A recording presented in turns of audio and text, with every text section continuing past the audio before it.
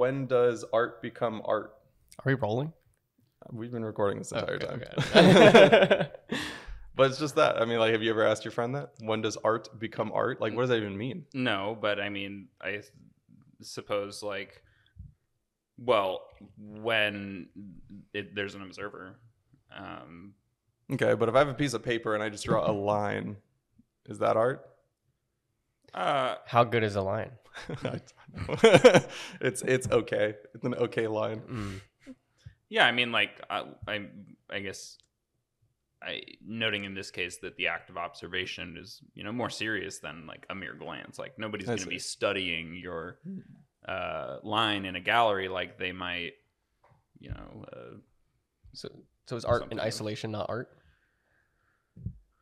Well, I mean, I think... Or are you the observer as well? Well, the artist, I think, certainly experiences the performance of, creating art probably differently than any given observer of it would, right? Like, and of course, every observer has a different sort of emotional reaction or otherwise to a piece of art.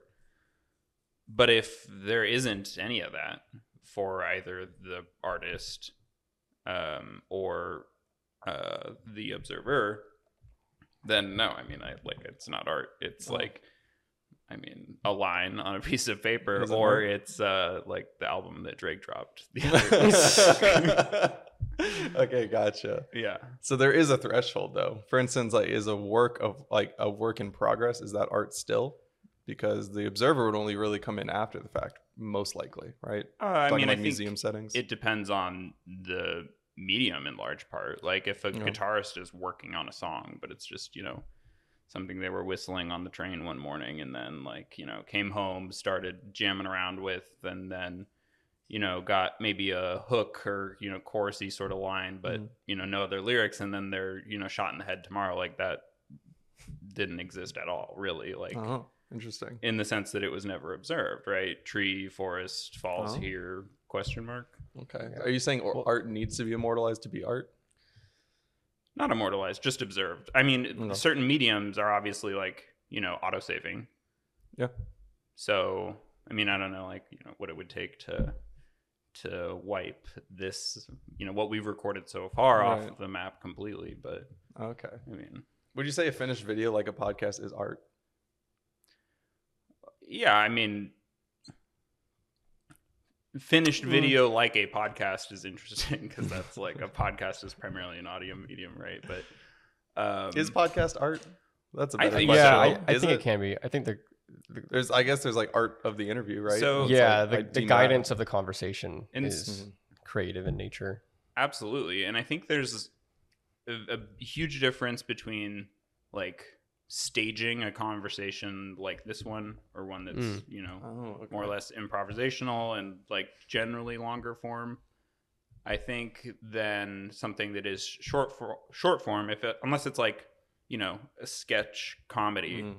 It's like a talk show or interview type thing, which is scripted. Yeah, it's not very. I don't look at Jimmy Kimmel and walk away feeling like it's art. Yeah. But like I could listen to a JRE and then I could walk away being like that conversation. I felt the meaning that they went through in that conversation. And I think somebody who does both well, and probably the best, not the best at either one of them individually, but the best at doing both, for those that have tried, is Conan O'Brien. Oh yeah. Because he's got like a lot of podcasting stuff going on. I saw he just signed like somebody else to like, or no, he does like the Parks and Rec podcast, but he's got Rob Lowe hosting. And he's not like, it's just, under his label or whatever. Gotcha. Which is interesting. Labels, of course, being something that, emerged in like 20th century America to move vinyls. Is that the original purpose? Just to move vinyls, not for like a management of an artist? I think so. I mean, like, yeah, I mean, what was an artist in that time without vinyl? Like, if you're not recording music, if you're not mechanically reproducing music, then, people in town know them as like a bard or, musician. Some traveling minstrel, right? Could like exist. But, they couldn't coordinate like a worldwide tour unless people were hearing them on the radio or like, at home on a phonograph or whatever. Interesting. Yeah, that feels like somewhat recently that we are now able to reproduce art at such like a mass amount of volume. Like we can, vinyls I think is a perfect first example. It's like before that, like it was basically live shows, right? You can't reproduce it exactly on vinyl, right? You'd have to play it again. Yeah, I think it was you that told me a couple months ago that the first time anyone listened to music without somebody playing music right in front of them was like just a little over 100 years ago or something like that. Oh, yeah, it wasn't that long. Like it was John Philip Sousa, if anyone recognizes, is like writes a lot of, I don't know, pro-America marching band stuff for World War I. Talked about the menace of mechanical reproduction, and he was even just like going off. He wrote this like essay, which at the time was hard work with quill and ink. I don't know. It was it was like 1910. I don't know. Yeah, the menace of mechanical reproduction, and is talking about those little like player pianos, like not even SoundCloud, right? Yeah. But just the most basic form. Yeah, like a wheel that spins, like a music box, right, or whatever. Yeah. And he's like, this is beyond. This is going to make people just think music is like cheap, and then anybody can decide who becomes an artist, like And in that age, he was deciding who was able to play by selecting people to play in a band that he could command, like a legion, right? But I mean, even then, it was all symphonies, right? You had somebody playing an instrument in front of you. You've had that for thousands of years, but people weren't playing sheet music that had been printing pressed, that recorded what Bach did or that somebody else, influenced, right? Yeah. That's really interesting. That's weird that he had such a negative view on it. Yeah. It's like, this is cheap. Yeah, it was like a hard take. Like controversial maybe, I don't know. Yeah. At the time. Reminds me of like Big internet. Vinyl might have been. Yeah, exactly. It's like internet's a fad kind of people. You're like, seems pretty reasonable to record something, especially with a music box. It's the same thing every time you do it. Like that's an impressive task for that time. Yeah.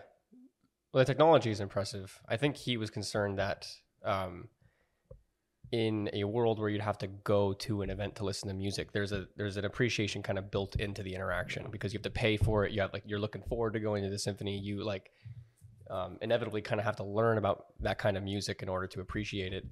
And then as music is recorded and distributed mechanically, and you can just listen, you can just pop in a vinyl and then just listen to it in the background. Like, I think he's afraid of that cheapening the experience of music, which, I mean, now I think we do take, from that perspective, I think we do take music pretty for granted. Like, I don't. Yeah. I love music, but we don't mind skipping songs. Like, yeah, exactly. Like someone pours hours into this. It's like you've heard so much in a given day. Like, think about the noise pollution just for like your existence versus somebody in 1910, right? Yeah, like that's true. If you're not hearing songs in the Walmart parking lot, you're hearing them when you're like sitting on Slack, like in a huddle on mute, and like some jazz comes on or whatever to keep you, I don't know, from going elevator music. Yeah. That's true. I mean, music's all around. Like all of my entire day is like I work and there's music. I go to the gym and there's music. Yeah, it's everywhere. Yeah, and like it's a very new phenomenon. Yeah. Although elevator music is kind of old, right? Like elevators. That was back when elevators were like had operators and would DJ for you, I guess, while pressing those buttons or something. Oh my god! Right. But they could only. I mean, that could only have been a thing since mechanically reproduced music was available. Which, right. When was that a thing? Like was vinyl the first medium for recorded music? You mentioned the piano that plays itself back, but yeah, I mean that I think came first, the piano, and then vinyl, probably, which is remarkable to me. Yeah, shortly thereafter. I mean, I would guess that. I don't know, man. I mean, they had to know a lot about, because sound, it's all analog stuff, right? Yeah. So I mean, like what you know about playing music by, turning it up on your like AirPods or whatever is so not like, so the first phonographs, right, weren't connected to power. They didn't electrically amplify the sound. There was just the groove in the vinyl, and they were kind of like just a horn, right? Like how a trumpet is essentially just a fancy, or trombone, right? More simple. Yeah. You have a big horn, and then you like a length of tube, as much tube as you can fit to, kind of keep it in a range that you want. And then, the variation of that tube length just being on a slide, right? But so how did if it wasn't electrically powered, how did it spin at a consistent rate? Belt drive. What is that? It's so there's wheels and belts. Like your cars have belts in them, right? That like are, but like one wheel spinning, it has a certain diameter, and then another thing is spinning, and that's what's in the center of the thing. I don't know what spun the belt drive, but belt drive vinyls are like the creme de la creme in the audiophile community. Really? Well, I understand why it is as analog as it could possibly get. Yeah, and I guess just from then we've been, corrupting signal integrity for the sake of, convenience. Making Xerox copies of it. Well, that's good. Right. I'm like curious on these vinyls, because like if it's not electrically charged at all and the needle is just going across grooves of a vinyl, how is sound being emitted? Like what's happening there? It's the vibrations of the needle as it moves through that groove. The groove inside the vinyl mimics the resulting sound wave. It is the sound wave. It is the sound wave. It's the literal sound wave, the shape of the wave printed on vinyl. So if you're recording analog, imagine you have like a room here and a room here, and there's a wall in between them. Sure. Right. You have somebody playing into some sort of sensing device, or just yelling at a wall or whatever. And then somewhere in that wall, this sensing device is turned into think like an earthquake needle or something, right? Like it is a measurement of what's, happening on the other side. And obviously, recording technology has been absolute garbage. But even then, like, you're able to hear things pretty clearly. If you're doing something similar with, say, like 2 tin cans and a string or whatever, like they do, you can hear that for some reason. Like, I don't know, just vibrations, man. Like, isn't that what this podcast is about? That's so crazy. Yeah. It's like a sine wave, like hearing a sine wave on the vinyl that would be printed. Like, you'd be able to see a perfect sine wave. So within those grooves, there's these waves. But how do you but that's just like the sound wave. But how does it catch instruments though? That's what I'm like. How do you? Well, instruments make sound. Yeah, it's so that's what a track is when you're recording a song, right? You have like, a vocal track, and then you have like a drum track, and those are just, each mic is tracked, right? And then you can mix that and master, and that's an art unto itself. I was watching another actually conversational art sort of performance. Sure. David Letterman's show. Yeah. He was interviewing Billie Eilish, and her brother Phineas produces, everything, right? I saw that. Yeah. And they showed like, they were in like hanging out in, Phineas's room, and they were showing Phineas was the, I don't know, just the production version of one of Billie's songs, and there was, for her like vocal track, there were over 270 takes that had been spliced into the track that was, on the airwaves. Yeah. And obviously getting on the airwaves was a big deal, off of, the vinyl waves and on into like, the radio or whatever. Radio probably wasn't that long after vinyl was pressed. Which is crazy to me that it wasn't long after. Well, radio could have, you mean like musical radio? Because the technology could have like existed. Oh yeah, I'm sure like military radio or something. Yeah. I mean, there was like the telegraph system, right? I guess that's kind of unrelated. I'm just thinking of like how like anything was communicated. Yeah. Yeah. But well, I want to get back to the art discussion as well. Oh, yeah. So like that's where this started. But like, do you think there's a threshold for art, like something is not art and then it becomes art over time, or is it art within the intention of itself, basically? Well, James brought up an interesting scenario with the guitarist who like, or the musician who, you know, was making a melody or, right, and got shot. Yeah, I don't know if that's Tragic story. That's art at that point. He's kind of chugging away at it, and then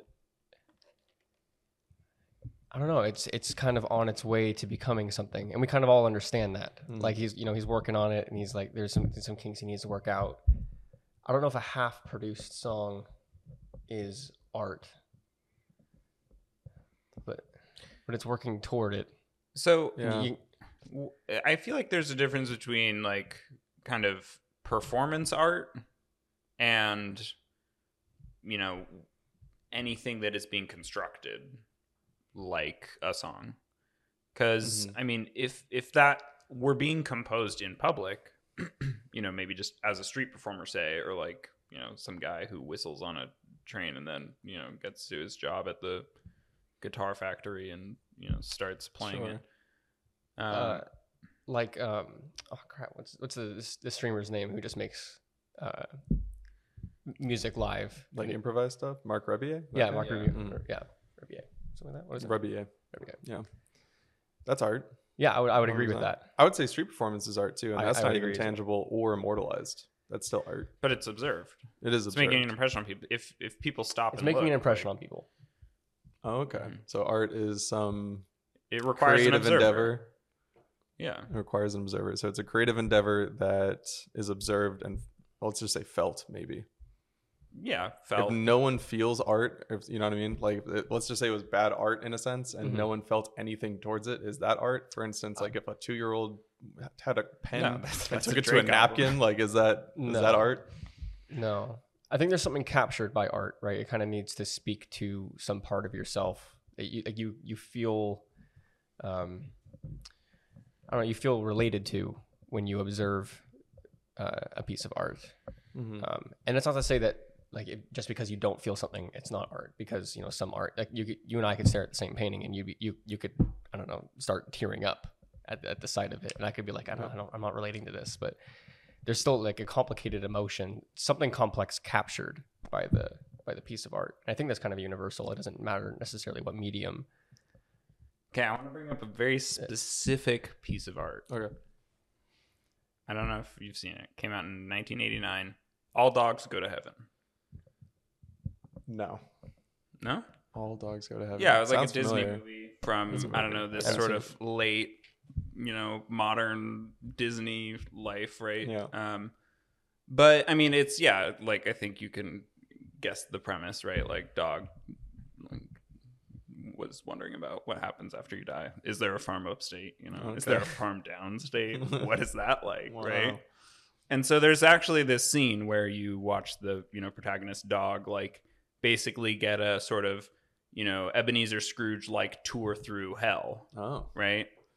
This is a Disney Wait, movie? what? Yeah, Disney? You know how Scrooge... I've heard just the title. I've never heard the premise of this movie. That's wild. Well, you know, like Scrooge has the ghost of, you know, Christmas past, right? So it's like kind of just, you know, that he's not dead yet, but it's like, oh, like, you know, you keep drinking your life away or whatever. What is like, this dog whatever doing? dog is just chewing up the pillows or the low lifer. Yeah, you stayed on this path, like, you know, here's where you'd end up, and then, you know, this dog takes you, or some, I don't know, angel dog takes, you know, wow, like our poorly human dog on a tour through hell. That's kind of mostly mirroring like a sort of Dante's Inferno style hell rather than, you know, some other conception of it. Okay. And that's what I think what's interesting about that is that, you know, if you showed somebody who's around at like, you know, Anno Domini, the year of the Lord, like fucking 0, right? And like some people are talking about like, you know, there's like some hell or heaven shit, and like, you know, there's this, you know, Jesus got whatever, right? Like religion, etc. Sure. There's storytelling there going on, right? Like the Bible is probably, you know, the best-selling book of all time, and is just a collection of stories, but you wouldn't call it art, right? Like it's got an agenda, probably, right? Like, I mean, art can't have an agenda. Well, it can, but I mean, would you consider the Bible art, or really the Bible? And how would you compare culture that's, held together in something like that versus culture that's passed down through an oral history, like just, kind of one storyteller to another storyteller? Yeah. Well, there's an art to storytelling. So so I guess the tradition of passing on the oral tradition in and of itself is art. I think the Bible has just been able to, I would say, masterfully capture the oral tradition to the point where it's still the most relevant document, I think, probably in the world. Probably. Yeah. I mean, our world at least.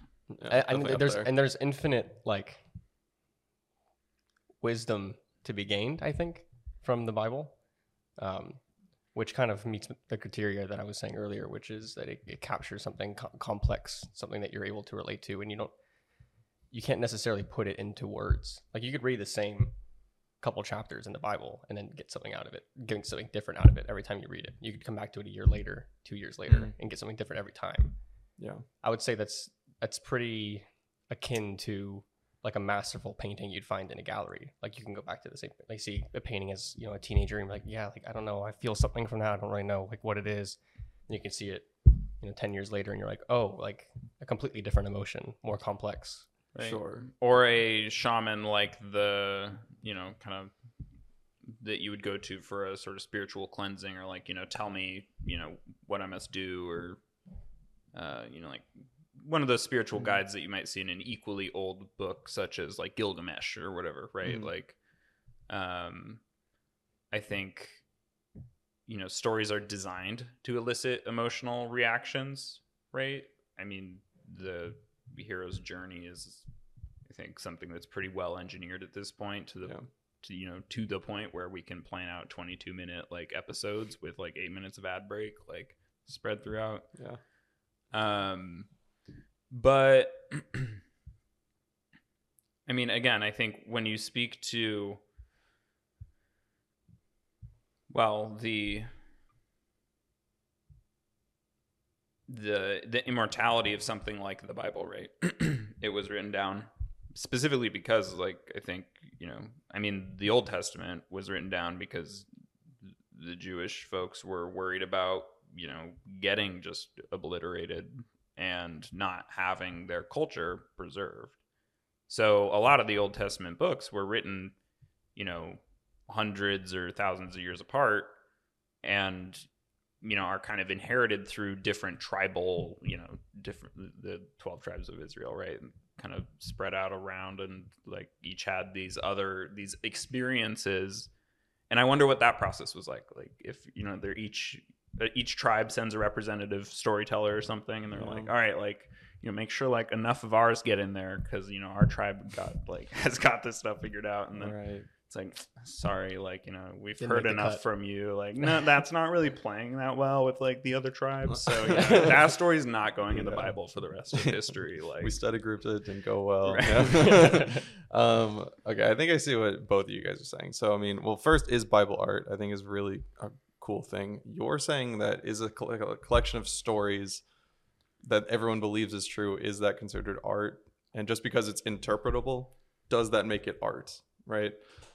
And I'm unsure. If everyone just came together and put a collection of 100 stories that just factually happened and that was the art, I'm not sure if that's art. I don't think so. Mm-mm. Does that mean art has to be creatively endeavored? And if that's the case, is the Bible art? Because then that would mean it would have to be done with a creative endeavor, right? So, and let me bring up another collection of stories, right? It's, a little further east is, I don't know, I forget her name. It's like Sheharaz or something. Okay. And she was, for some reason, like sentenced to death by the king. And the king said, like, tell me a story tonight, and then I'll kill you afterwards. Like, and so she, wanting to buy time for herself, like, told a really long story, but he really liked it, so he was like, okay, I'll spare you another night, like, and you'll tell me another tomorrow. And she, tells 1,001 stories, and to it, like, with her life like hanging in the balance every night, and at the end of this, the king just decides to marry her or whatever. And but that collection of stories is like it's not a Bible, but it's, I think, a very important sort of like collection of information for a lot of Middle Eastern countries. Like Alibaba and the 40 Thieves is like one of those, as is, like, I think, like Sinbad or whatever, right? Like other kind of stories that you've heard are a part of that. And I don't think it's intended to be as like spiritual in nature as like a book describing God and his, like, shenanigans with, like, the folks on Earth or whatever. It is still like a sort of probably cultural preservation or like just transmission effort that was put together. Like, I don't think there was ever somebody that told 1,001 stories, like, to keep the executioner at bay, but it's compelling enough, I guess, for millions of people. So I mean, I would consider that, though, art, right? I mean, that one, let's just for like the sake of vacuuming the situation, let's just assume that actually happened. Like, a woman had to tell 1,001 stories. I'd say that storytelling is art at that point, and the collection of stories would be considered art. It's like a street performer. Yeah, exactly. Because here's the difference. If like a research paper is an art, sure. But that, I mean, again, that's just a collection of, like, well, information and data, sure. But like a collection of stories, which again is just a collection of words put in. You said it's not art, right? I wouldn't say research paper is art, right? That is science. I don't even know what's. I don't know that it's like. Well, no, I think it's like maybe it's journalism or something. Like, it's a research journal, right? Like, well, let's figure out what that means, because I think it is something that's written with the assertion of it being true. And that's something that I think is, contentious at times, right? Julian Assange got extradited, so like that's like speaking truth to power. Is that art? Right. Probably not. But like okay, I see. And that's like, that speaks to what is the reason for somebody doing something, right? Like, are you doing it out of necessity, out of like some action that you are morally justifying, or is it something that is like free and creative? And I would probably say that if you're under duress, like, oh my God, like the world needs to know, I'm going to tell this story, that's one thing, right? Versus being like, oh, like this is an interesting story that I just think of as I like look out the window one day. Like George Orwell or like Nietzsche or something like that. They're commentators on the world. Yeah, that's true. I think, well, yeah, like commentary is, I don't think commentary ever crosses the line of like asserting that it is true. It's just like, this is what I'm seeing, but you're not necessarily like, I mean, kind of depending on, I guess, who it is and their general tone. Nietzsche is a little bit kind of like, this is the way it is, like, right? But I think others are, kind of like pretty, like they wouldn't never, claim to be, sure about anything that they're commenting on, and if they do, then it's probably like, well, but that's why I think, and again, probably not an art form, but like the sort of philosophy that happened in Athens, where it's just like people, shooting the shit or whatever, talking about supply chain issues or like, you know, whatever it is they did in the Agora that got everyone, I don't know, thinking about stuff, and then somebody's like, we gotta write this down, and that guy's name was Plato. Gotta write this down. But yeah, I mean, like, you know, Plato wasn't doing that. Probably he wasn't like, oh, like, this is like so creative and fun. He was probably motivated by some, like, this is, you know, like, this is the way it is, right? Like, the world needs to know. And that's something that I feel like makes it not art, like that sort of sentiment. I get that. One, yeah, because again, going in before, like we said, art usually, or it tries to like evoke a feeling or something. Information specifically for like factual information's sake. That doesn't, I guess it's not trying to evoke a feeling. It can, but that's not like the intended purpose. Which I think, kind of discludes it from art specifically, because it's not a creative endeavor, right? Yeah. It's like almost intellectual endeavor. Not saying those are different, but it's like, I mean, it can be artfully done. Yeah, I mean, it's writing at the end of the day, right? Right, exactly. Oh shoot, what was the thing that you just ended on? Like Nietzsche and on whatever. The tone. The commentary. The sentiment of the world needs to know, making it not art. I think I agree with that, because you can kind of, I mean, that's like basically propaganda at the end of the day. Like propaganda or like art with an agenda. You kind of feel like you're, I don't know, I feel like wokeism kind of gets into that. It starts infecting the material you watch, and you can kind of just feel that the person behind the screen like had an agenda, an intention when they create. Yeah, you don't want your art to lecture at you, right? Yes, exactly. Like, then it's not art. It's not art. Yeah, that's a good point. Yeah, and I think, but and maybe again, is that why we would consider like the sort of so this is interesting, because what would you call like the Grimm's fairy tales, right? Like are there's always like a moral to the story, right? So they are kind of a lecture. And I don't know, I mean, is it just because a child's unable to, the audience is children, and they're like not necessarily, you know, really thinking about at what point art is art, or if like,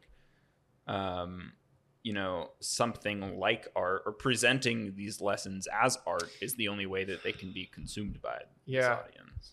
I don't know. Maybe I'll feel differently if I can kind of feel that there was a lesson behind the art from a humble standpoint, from not just given to you at the not end just of the story. like, oh, I'm so certain of this, I'm just gonna try and spread this message and I don't know, presented it in as many ways as I can in order to try and so relate it to you. But what is the moral of Little Red Riding Hood?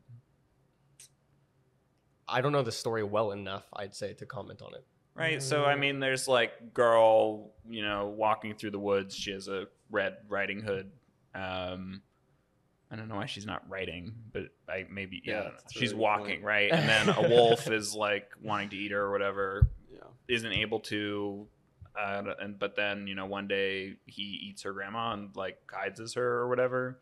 Come on, you've heard this before. Yeah, you know, I know, but like the wolf in the bed, you know the thing. All the better to eat you with, like, my dear, right? Yeah. Like, I think, oh, my grandma, like, what weird, like, eyeballs you have, and it's like, oh yeah, they're wolf eyes, like, duh. Wait, so did Red Riding Hood? Like, what was the ending of the story? I think she got eaten. Did she get eaten in the original? Like, probably. Because the moral of that story is be more skeptical. I don't know, like. I don't know, trust your instincts. I have no clue what the consequences of naivety. Yeah, I mean, honestly, that's a really good point. I have no idea. I don't even know what they're trying to get with that story. I don't know. I have no idea why that's even so famous. I'll be honest. Now after hearing it, there's like in time like this makes no sense. Well, I don't think we told it as well as it must have been, right? Maybe to survive as long as it has. Yeah. Like, but yeah, I mean, if a story survived that long, it's probably wise to think that there is something to it, even if you can't articulate it. And so people think it's worth telling again. You know, like I'll make a point to remember what the story is so that I can tell that story. Yeah. And that's something that, you know, you might not feel. I mean, yeah, if you don't feel that when you see a piece of art that you're capable of replicating, like, again, think to a guitarist who will learn the tab for a song so that they can play it and perform it. Like if other storytellers or artists aren't, in some way the audience of something you're doing, they won't take you as an influence to, or like, pass that story along. That's true, but I do wonder what those storyteller passer-ons, what did they get from this, and what are they trying to instill in what's saying it? Or maybe it's just like literally for entertainment and there's zero moral to the story. That, well, like, I think it is. It's not for entertainment. It's for like the pursuit of like an aesthetic ideal, right? There's somebody's like, oh my God, like, it's like how other artists all generally, I can't speak for like Taylor Swift specifically, but generally like Kanye, like as an artist, his music specifically, they're like, yeah, it's like, it's, super innovative, or like, like other artists are more willing to be challenged by music, like experimental type stuff, to the point that, they might seek that out to help them refine their own craft, but also just because they like want to know what other, brilliantly talented and creative people are doing. And I mean, yeah, like the sort of, I don't know, like collective unconscious is certainly, constantly, syncing with itself and reinterpreting things like jazz, like, like 80s synth pop or whatever into, what's coming out on Billie Eilish's latest album. Yeah. Right. And that sort of like then point of postmodernism that I think the internet is really all about, where you're just able to like, put Bach in the same playlist as Cardi B and like, skip from one to the next, like with no thought as to like the connection between. Right. And you're just like, oh yeah, like, that it makes sense to me. Like, it's Sonnet 67. Yeah. Cardi B. Like that's what's next. I get that.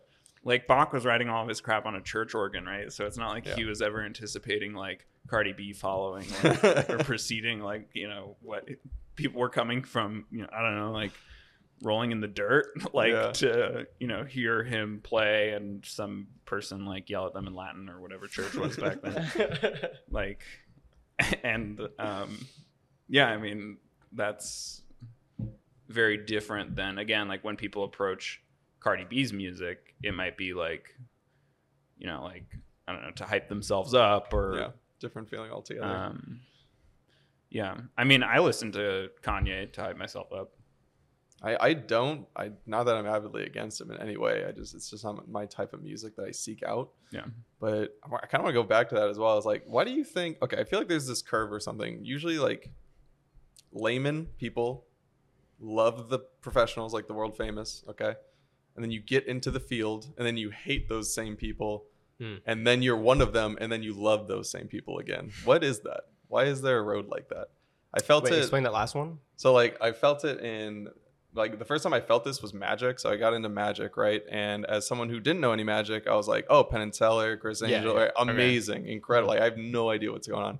And then I got into Magic, and then like, I don't know how many hours into it, but like, a decent kind of familiarity to it. And I was like, I don't like them anymore. Like they do this, and this wrong, that kind of thing. You get real skeptical. And then I'm not a professional magician, but then you become a professional magician, and then you love them again. Because like I think maybe you appreciate the art of it all. I think there's this point where you start to see the mainstream artists in a given domain as sellouts, and I mean honestly, there might even be a hint of like jealousy that's kind of fueling this premise that they only got here because X, or they're lucky, or XYZ, or like they don't like, I don't know. There's this. Well, I feel like almost entitlement that you're like, you think that you're at a certain level and you're just not. You think you have certain I feel natural given abilities. Totally parallels isn't that the Dunning-Kruger effect, where it's like you don't know a whole lot about it, so like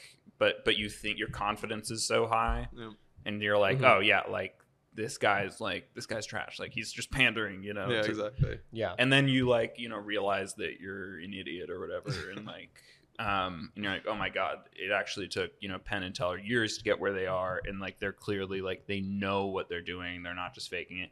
I actually had that experience with Gordon Ramsay recently.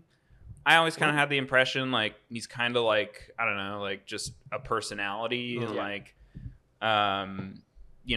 didn't really think much of, not of him, but like just of like, oh, he's probably not like, like a real chef's chef or like, he probably like his food's probably like, derivative or whatever, nothing. What I'm saying though is that I found out I was wrong about that when I watched a piece of, again, manufactured content like from Gordon Ramsay on National Geographic streaming on Disney Plus, Uncharted. But he goes like and travels, around the world, meets a chef from a country. They introduce him to some of, I don't know, their friends from their homeland. Gordon Ramsay goes out to this farm, forages over here, dives for a thing, and then, he and the local chef have like a cook-off for the people that helped them source the ingredients throughout the week.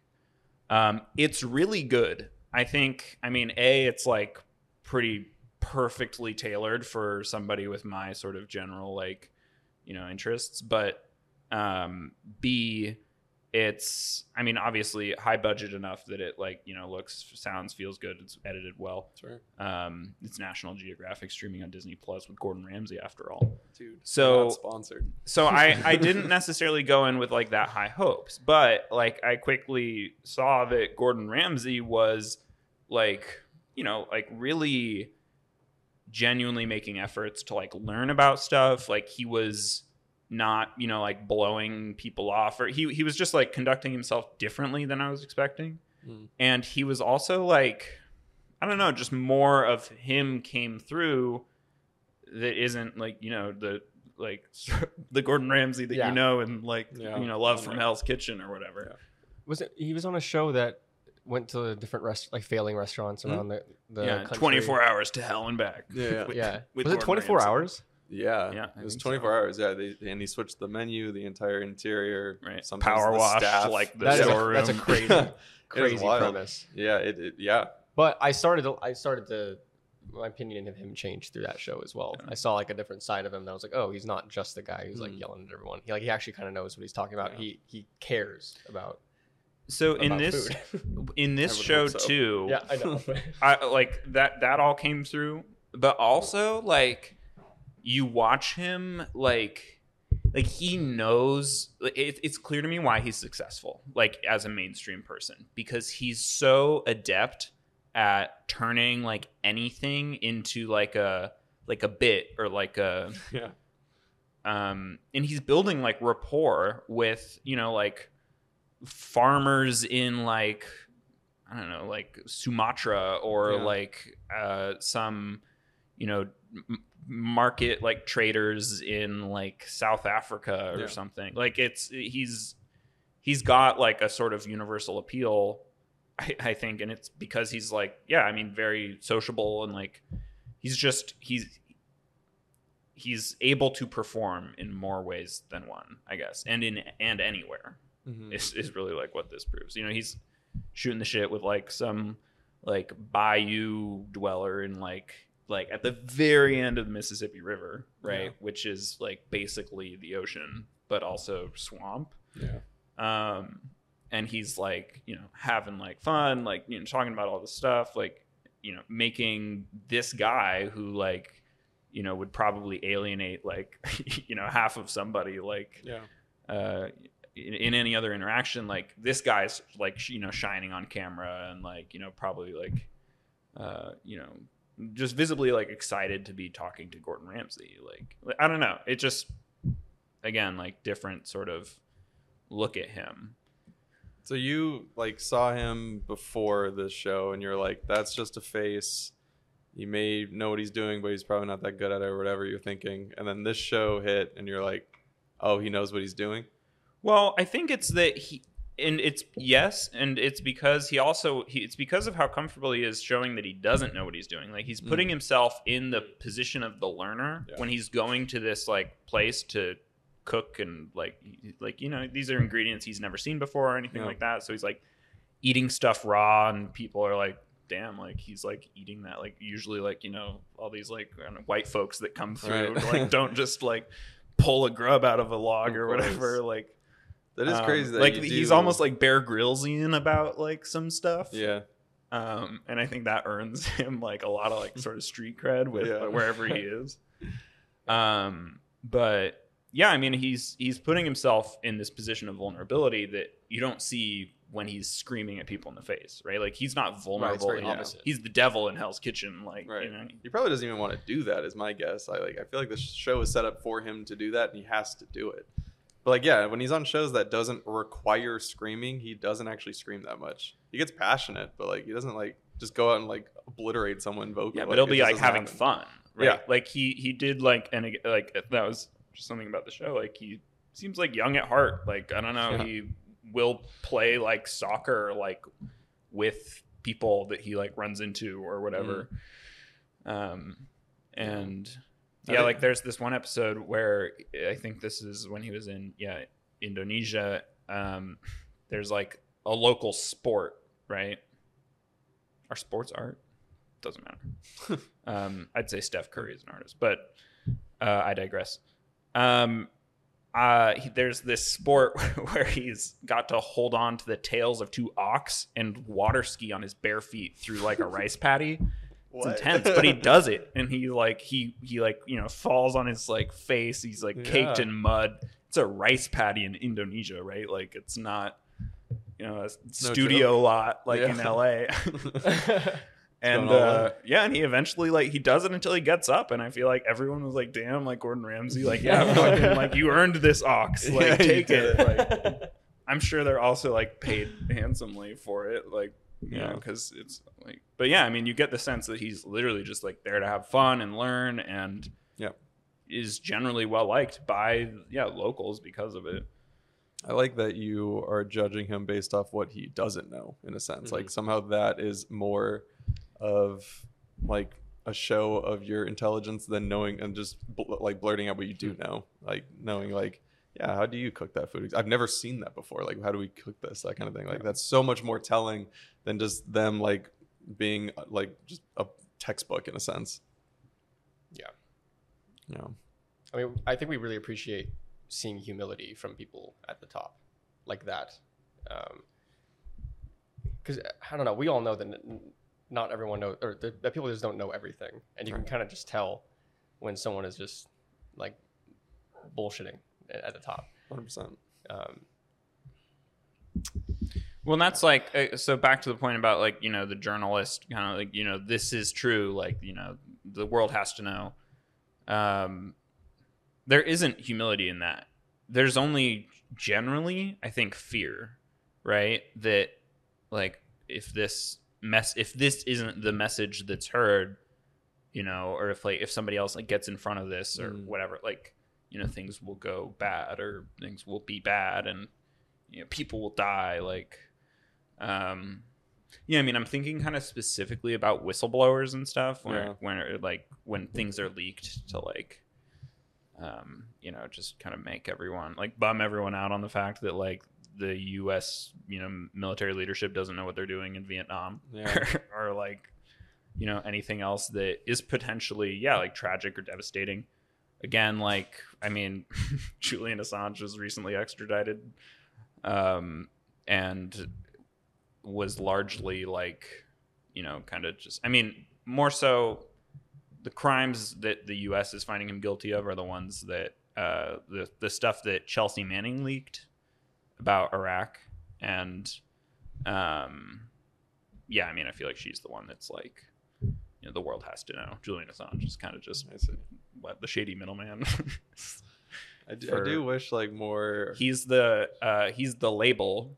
Julian Assange is the like RCA records of just, you know, like illicit information, I guess, right? Yeah. Like, it's like, oh, who'd you leak with? Like, oh, I leaked with.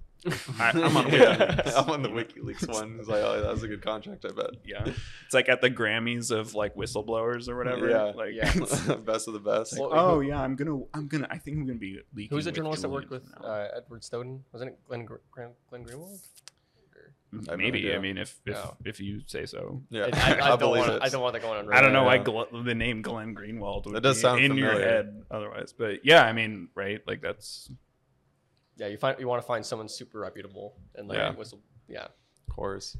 Yeah, I wish more like articles when they're written, even if it is urgency. I wish there was like a portion at the bottom of just like, here's what we don't know. I feel like that'd be super helpful, actually. Granted, that will never happen, never, because like why like.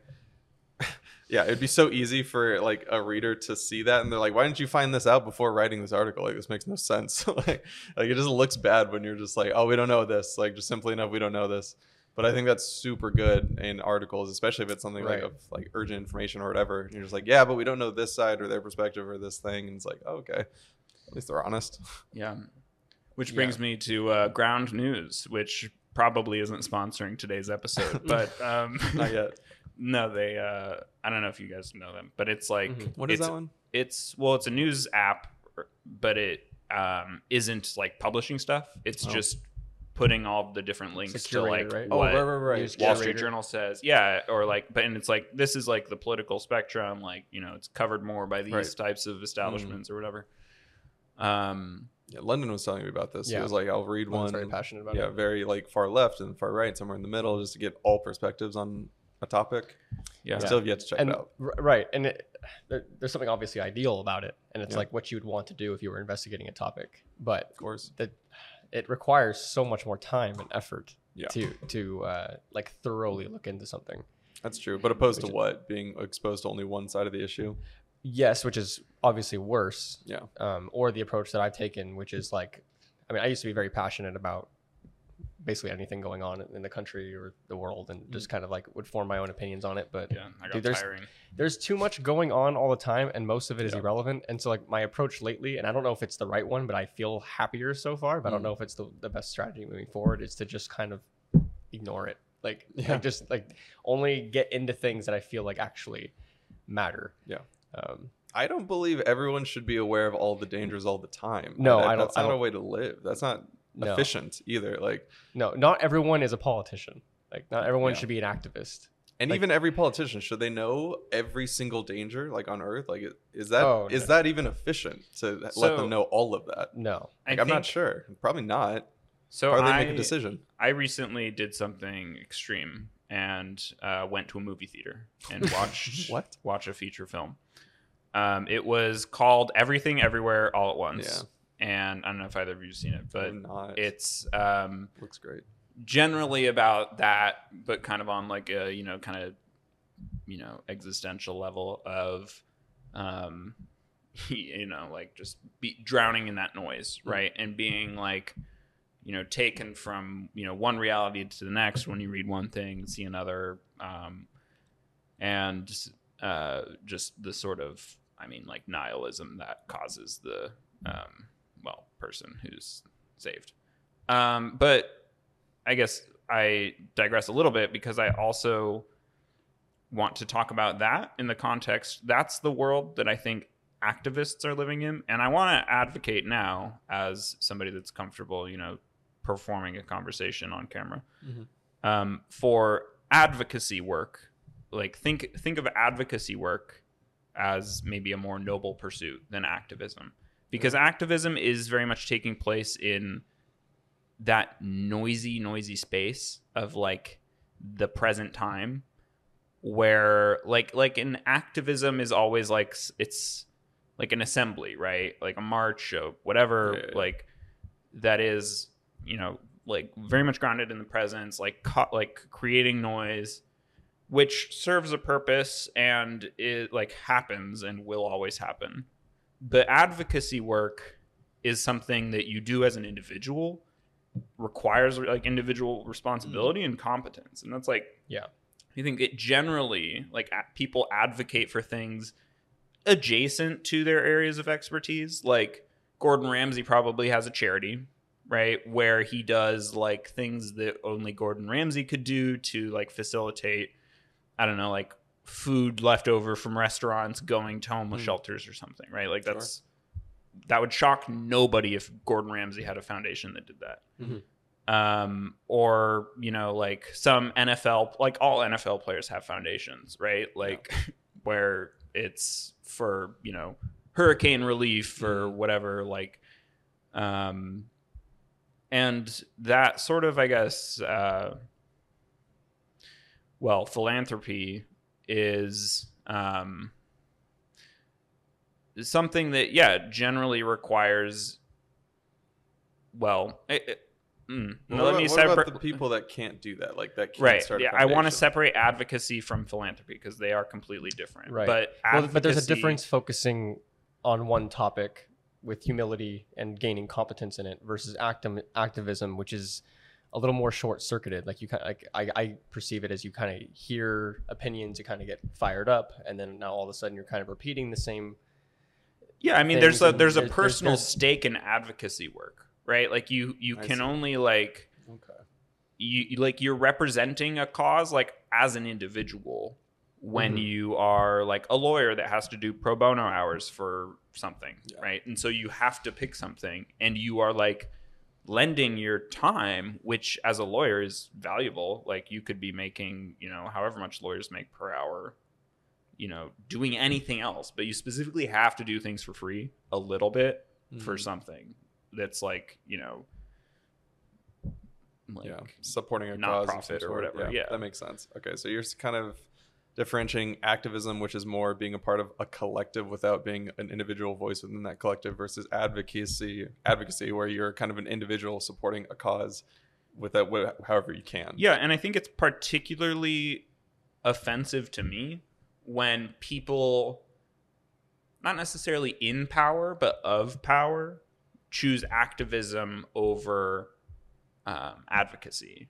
Right? Like if you were a lawyer and like, let's say, like that, like you would rather have a lawyer, or like a lawyer is better able to demonstrate their support for, we'll just say, like, you know, this community by, like, you know, advocate, like, we'll use the war on drugs, right? Marijuana smokers are, you know, suffering in jail cells, like, still, right? While we're high and caffeinated and, like, you know, talking about it. You know, a lawyer could march for that, but anyone could march for that.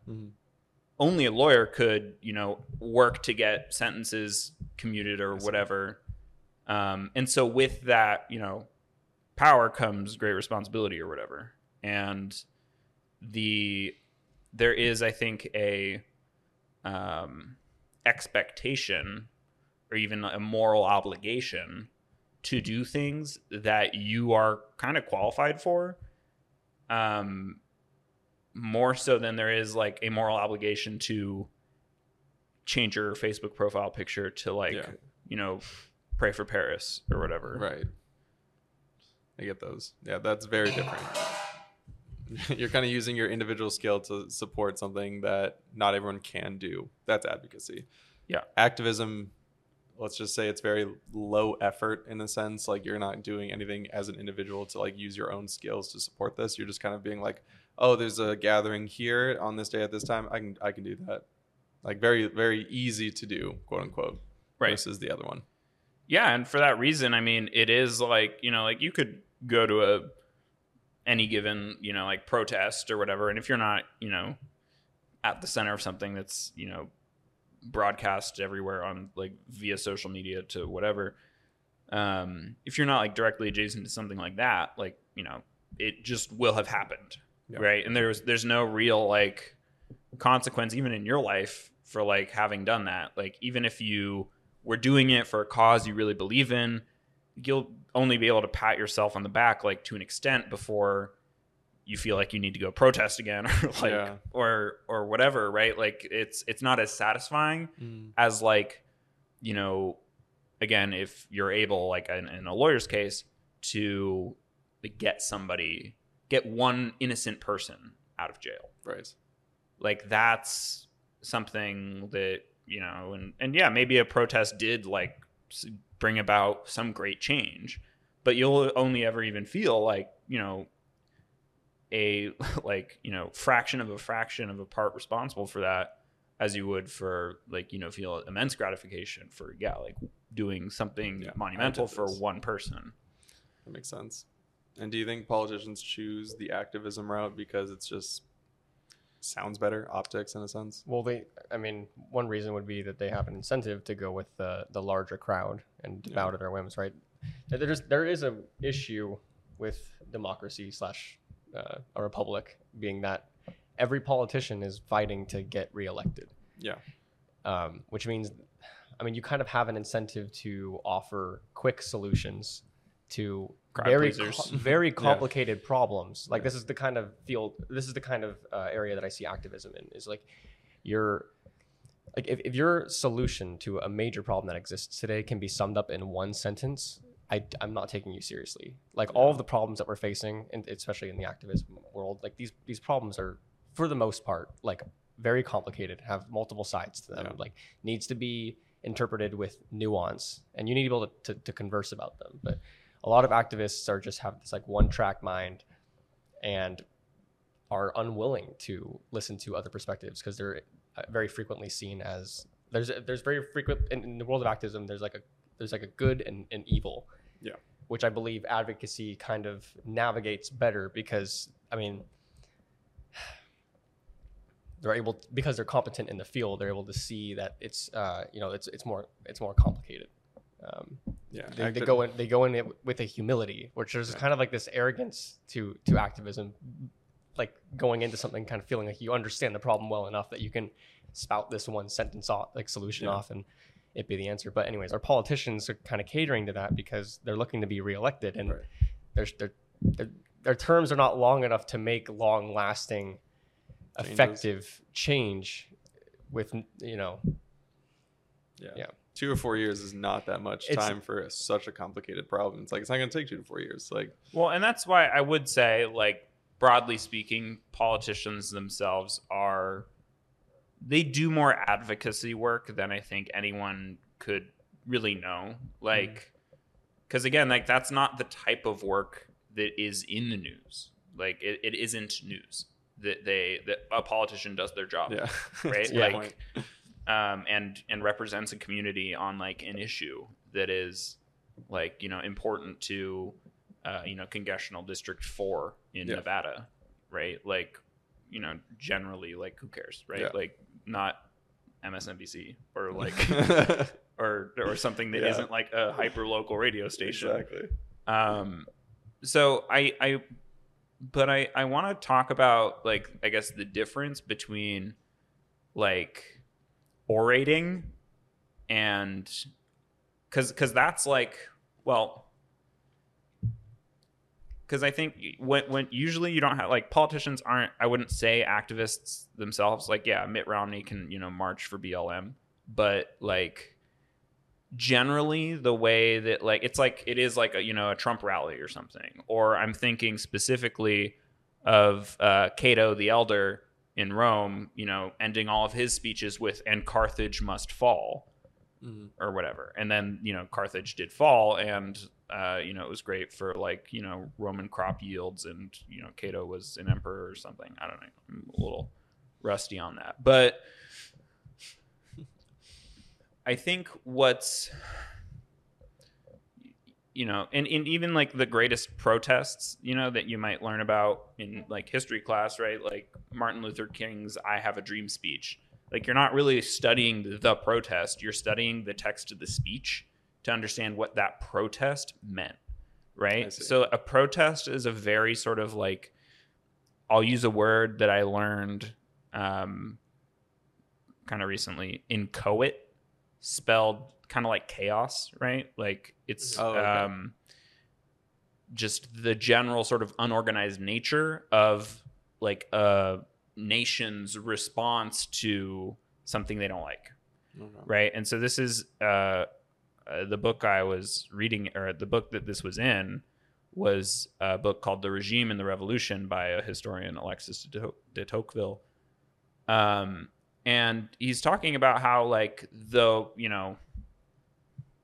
revolutionaries are not necessarily like able to revolt until somebody is able to take this sort of inchoate, anger or resentment or whatever that's like, boiling under the surface, and like direct it, Yeah. right? Through probably like speeches or whatever. Like, I don't know, look at how Hitler came to power, right? Like it's those who can like command the will of the people by sort of, you know, putting this turnkey into what is like some sentiment, right?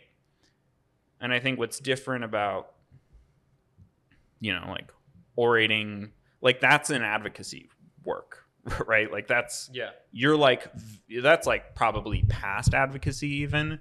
And like you are really like an influential person in like world history, right? Like if you have the keys to do that. Yeah. If you are like Winston Churchill in London 1943 or whatever, like that's, you know, like those are like historical times that, you know, require tact, right? Or at the very least, like something deliberate to be said, or so also not art, right? Probably like is the I have a dream speech art? Like no. No, I would say the yes. writing. I'm not sure. Yeah, probably. Like public speaking can be an art. Yeah. Orating could be an art. Yeah. Well, if it is, I feel like it has to be done for more entertainment purposes, right? Oh, like a stand-up comedian is art, but like, you know, yeah, like a Trump rally isn't. I see. Like he's saying something is the way it is, and you know, and a comedian might be doing the same, but not to like convince you that it's true, right? Just to like be like, isn't that funny? Like those are different.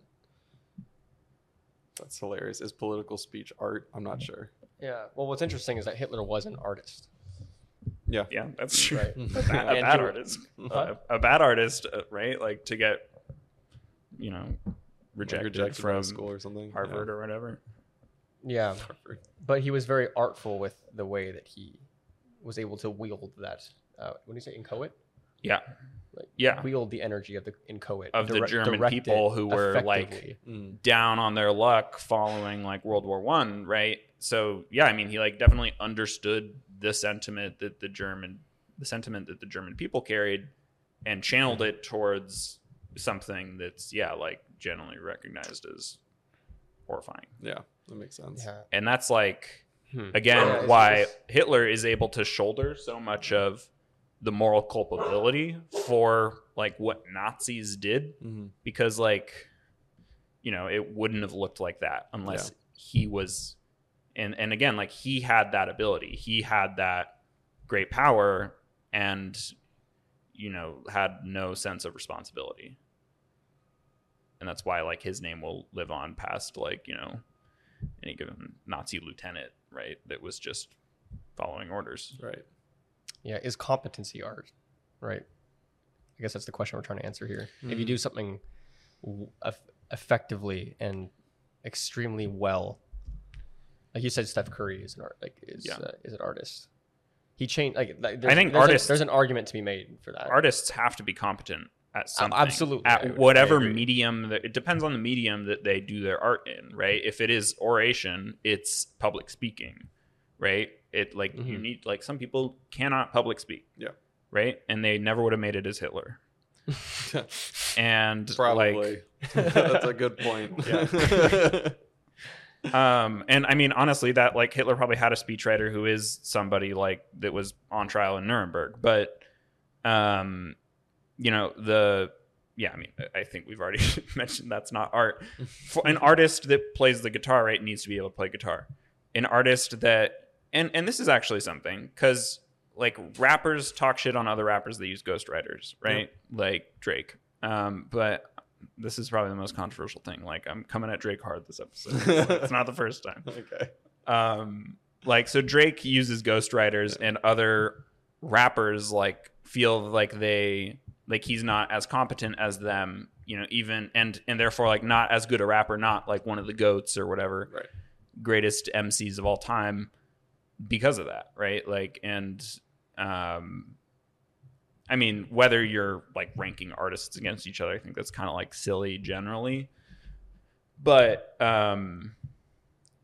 Yeah, I mean, the reason I would say Steph Curry is like more of an artist than like LeBron is because LeBron was really good at like kind of just playing the game of basketball as it was kind of currently defined. Right. Whereas Steph like kind of did more to reinvent the game, right? Like now everyone's shooting threes from like not like Steph. Yeah, like, but everyone's like there's more players that are trying to like shoot crazy distance long. Well, and long I think it's threes. because like Steph had to gain a competency to play the game like that, and obviously LeBron did too. I'm not saying LeBron's not competent in basketball, but his like, I mean, he was always like a, you know, sort of like freak of nature, being like 6'9" and like, you know, from like age pretty 12 built. or whatever. Like, yeah, he's like, you know, a, like pretty built for a basketball player. Right.